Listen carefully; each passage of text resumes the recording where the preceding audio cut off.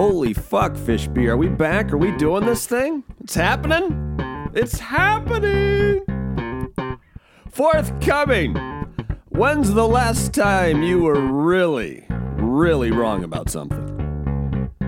Is the virus good or bad for Grandpa Joe? Inappropriate. And Bob gets exposed for being the racist that he is.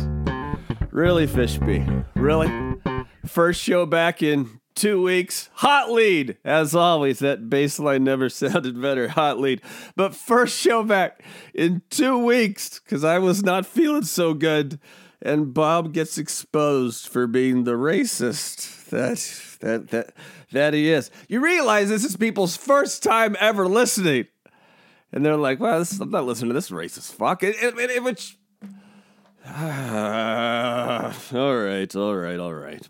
But before we get to the questions, and apparently I'm exposed for being the racist that I am.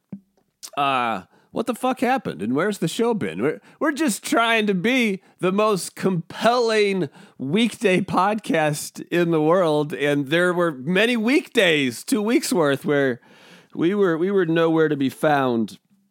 I think maybe the last thing I posted on Twitter is I could do this show when I'm manic. I can do this show when I'm depressed. I cannot do it when I'm both. And with the virus going on, mental health experts warned us that they were very nervous that suicide rates were going to go way up, and the mental health ramifications of this virus, people weren't talking about it, but it was going to become a thing. And for me, I think it became a thing. Now, keep in mind, I am highly medicated to prevent my mind from doing this. Yet, despite the very high amount of medication that I've on, my brain still managed to not just flip a switch for like a day or 2 or 3. Because of the watch and the biofeedback, I know how much sleep and stuff I got. Over an 8-day period, over 8 days, I slept for all of an hour and 43 minutes, and every minute of that felt like a living hell. It was awful. And then for like 3 days after that, maybe, could not stay awake. Sleeping 16 and a half hours a day, but no more than like 90 minutes at a time. So for every 45 minutes I'm awake, like I'd sleep for 90 minutes. That wasn't very much fun either. Couldn't read, couldn't write, couldn't do anything, but I'm finally back and feeling well enough. So here we go. Here we are. Good news is these things happen when you're severely bipolar, and the good news is that undefeated over here. Undefeated. Not bragging. I'm just saying. Like this thing's tried to kill me many times. So far, me, how many ever, bipolar. 0, unless, of course, you count the lost shows. And I apologize for that. You know this means the world to me, and you mean the world to me. I am so sorry, but there was nothing I could fucking do about it. Just nothing I could do about it. All right, Fishby, let's get to it. Question 1. Wow, Fishby, switch things up a little bit in my absence. That's okay. All right, different thing for question 1. Cool. All right, question 1. Who's your least favorite black person? Really, Fishby? Really? First show back. And this is how you're going to start me off. And trying to create controversy out the gate. Again, this is people's first show ever listening. They probably don't know that I have mixed kids. In fact, if I moved to New York, and my friends that know me well know this is true, if I moved to New York, my first residency choice, not saying it would for sure happen, my first residency choice would be Harlem. That said, trying to honor the spirits of the fishbowl and the question, this is loaded and inappropriate, and it's all those things that go without saying, yet I just said them. Who's your least favorite black person? Well, there's luckily, again, inappropriate, but I'll play along. The low-hanging fruit here is Bill Cosby. He's Bill Cosby. To say someone like Clarence Thomas would be controversial, And I don't know why, for some reason, the name Flo Rida is coming to mind. He's down on the list just in terms of, I'm like, who are my favorite or least favorite humans, and then which of those are black. So Flo Rida and Clarence Thomas, and of course the cause. I'm going to, first show back and watch how I sidestep this. My least favorite black person, easily, by far, easy, Uncle Ben. That motherfucker that's responsible for the world's worst rice. Rice is delicious, but have you ever had Uncle Ben's boil in a bag rice? I don't know what that is. I don't know how you ruin rice. The ingredients are rice and water. I don't know how you ruin it, yet somehow Uncle fucking Ben found a motherfucking way to ruin motherfucking rice. So my least favorite black person is Uncle Ben. Uncle Ben is to rice what President Trump is to presidents, or what President Trump is to human beings. Thank God that there is no Trump brand of rice. Inevitably be worse than Uncle Ben's. What's next, Fishby? What's next?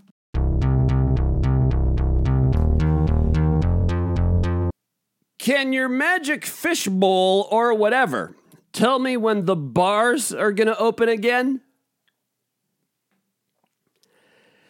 Yeah, we all want the bars to be back open. We want the restaurants to be back open. We want the economy. We want the beach. We want things to be back open. There is no doubt about that. But no, I have no idea. Fishby, anything? Yeah, no, Fishby doesn't know either. Like, sincerely, no idea. Is summer gonna even be open right now? We just started April, for God's sake. Is summer gonna be open? Will we ever be able to get haircuts again? Who knows what inning of this awful, awful metaphorical baseball game we are in? More concerning than the bars, though, I'm more concerned that we have a moron president. Like we knew that going in, but these are dangerous times. These are dangerous times to have a moron president, and that's what we fucking have. We have a moron president.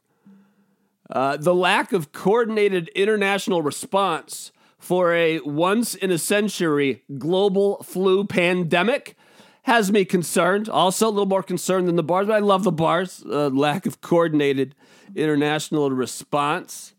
And as the death toll rises, which inevitably is going to happen, and it's dark and it sucks, but we all know it's coming, like a slow motion disaster, and a term they usually use for the weather, the combination of heat and humidity. They have this, like in Florida, or you live like in the Northeast, they have something called the misery index. Like, what's the misery index? Which is a poor use of the word misery for mildly unpleasant weather.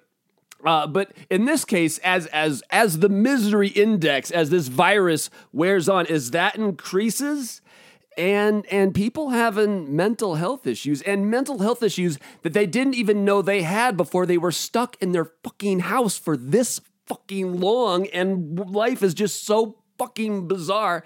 And now they've discovered they have mental health issues, and it's not like you can make your first appointment with your mental health professional right now or go to your primary care provider and get referred to somebody. These are fucked up times. I am very concerned about when mourning.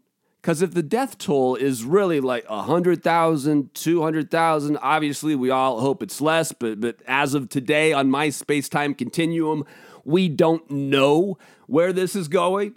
So, but if it hits like 100, 200,000, we're all either going to know somebody that's passed away, or someone, or like a really close friend of ours is going to have a really close friend of theirs or a family member pass away. And when mourning meets depression, that scares me. That scares me a lot. I'm sorry. I know we are a distant tangent from when the bars are going to open, but that's where I'm at. What's next, Fishby?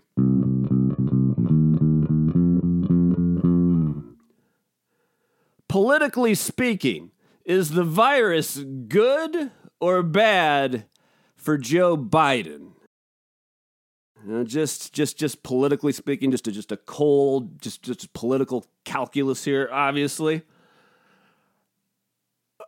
I'll say it's, I mean, even though he can't be out there campaigning, but that's good because that's just less opportunity to make gaffes. So that's all right.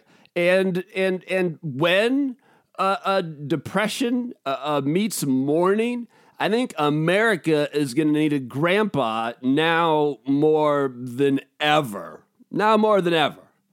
But we'll see. I mean, who knows what's going to happen this summer? Who knows what's going to happen by the time we get to Election Day in November? Trump has already publicly come out against the concept of mail-in voting. You know the election somehow is going to be fucked up. We just don't have a steady hand at the wheel. And I just move on. Just another day. We'll get another day. Move on, Fishby. What's next?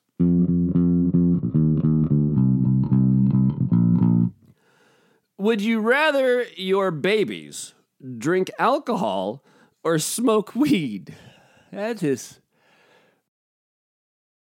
I have an answer to that question, but in the name of brevity, we will make that our tease for mañana. I promise, in chapter 438, we will directly address the question. Would you rather your babies drink alcohol or smoke weed? Something you need to think about. What's next?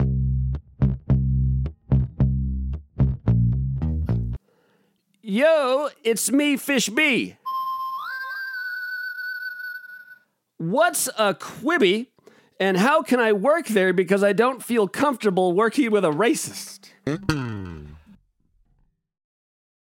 Really, Fish B? Really? Is that now I see the plan. I'm not sure it was brilliantly executed, but I see the corner you tried to paint me in and how you've tried to escape here. The problem is, Fishby, you and me, we work together. I can't until I die. I can't really imagine you working with someone else. What is Because I'm a racist. Sure. I'm a lot of things. And truthfully, I think we're all a little bit racist because our brains are lazy and they need shortcuts. But anyway, I'm not going to fucking defend myself on that. And if that controversy wants to start, by all means, at Bob's Fishbowl or at Bob Van Dyne. Quibi. This is like for my friends that also kind of or at least tangentially work in the entertainment biz at large. This is something we've been following for a while. But Quibi, they're making high quality, like Hollywood quality videos, all different kinds of shows, and they'll be like movies, but they'll be split into very small chapters that are designed to be taken in under 10 minutes. It's the former head of Paramount Pictures, I think, is running it. They've raised $1.8 billion. They just launched. The good news, NBC News, they're going to do a show, and this is for real nerds. But if you watch Vice News nightly on HBO, which I did and I loved, Antonia Hilton. Oh, Antonia Hilton.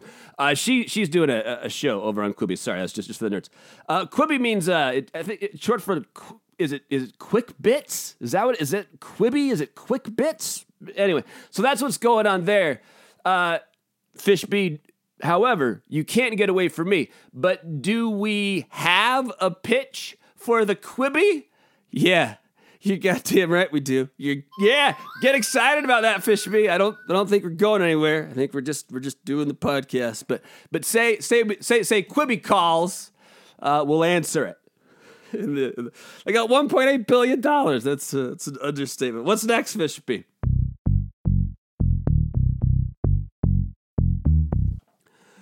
When's the last time you were really wrong about something? See, I don't think any of us should mind being wrong about things, because when you learn you're wrong about something, that means you learned something, and life is a lifelong learning process, or at least I believe that's the way a successful life is best executed. Last time I was really wrong about something. You know what? I thought for sure, 100% for sure, that the voice of the Arby's commercials, because they have the meats, was none other, that's why I don't do impressions, was none other than James Earl Jones. It had to be James Earl Jones. It sounds just like fucking James Earl Jones. Like, they can't have a James Earl Jones impersonator. That doesn't work in entertainment law. That wouldn't work. They would have to say so that it's impersonated. But it's not James Earl Jones. It's fucking Ving Rhames. Another actor, Ving Rhames. And I had until I saw a commercial and like Ving Rhames doing like a commercial about like elderly abuse. And I'm like, holy shit, he sounds just like James Earl Jones. And then I had to Google it, and then I'm like, fuck, Ving Rhames does the Arby's commercials, not James Earl Jones. So that's something I was really wrong about. What's next?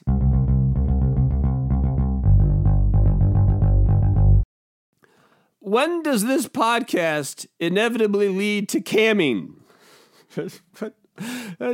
Again, our first day back, we just off days and days of not feeling well. When does this podcast inevitably lead to camming? I'm sure probably like any fucking day now. Oh, there's Isaiah's music, which means we've reached the final question of our fishbowl. As always, it comes from Isaiah, the tiny player, our 9-year-old executive producer. Today, Isaiah writes, did you hear a tiger at the Bronx Zoo tested positive for the coronavirus? Yeah, this is weird. This is weird that a tiger now, because a lot of people, like CNN's Brooke Baldwin, she's at home with the coronavirus, and you know what's getting her by? Pug hugs. You can't, if this thing is going back and forth between animals and people, we have an entirely different problem. This is, and other tigers are sick.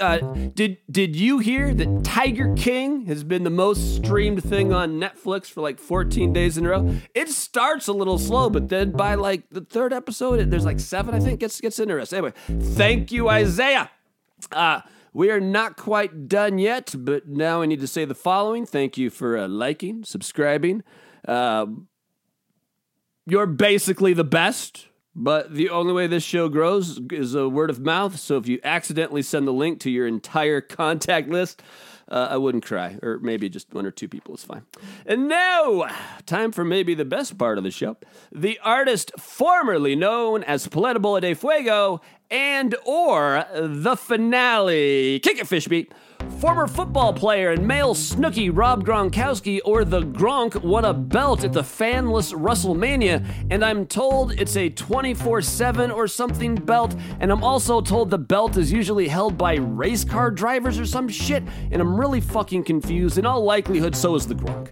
Happy 200th birthday to Mormonism, and to celebrate, they have a brand new logo, true brand new logo, and it's a Mormon woman with babies flying out of her uterus and wearing a BYU hoodie, and it's very classy.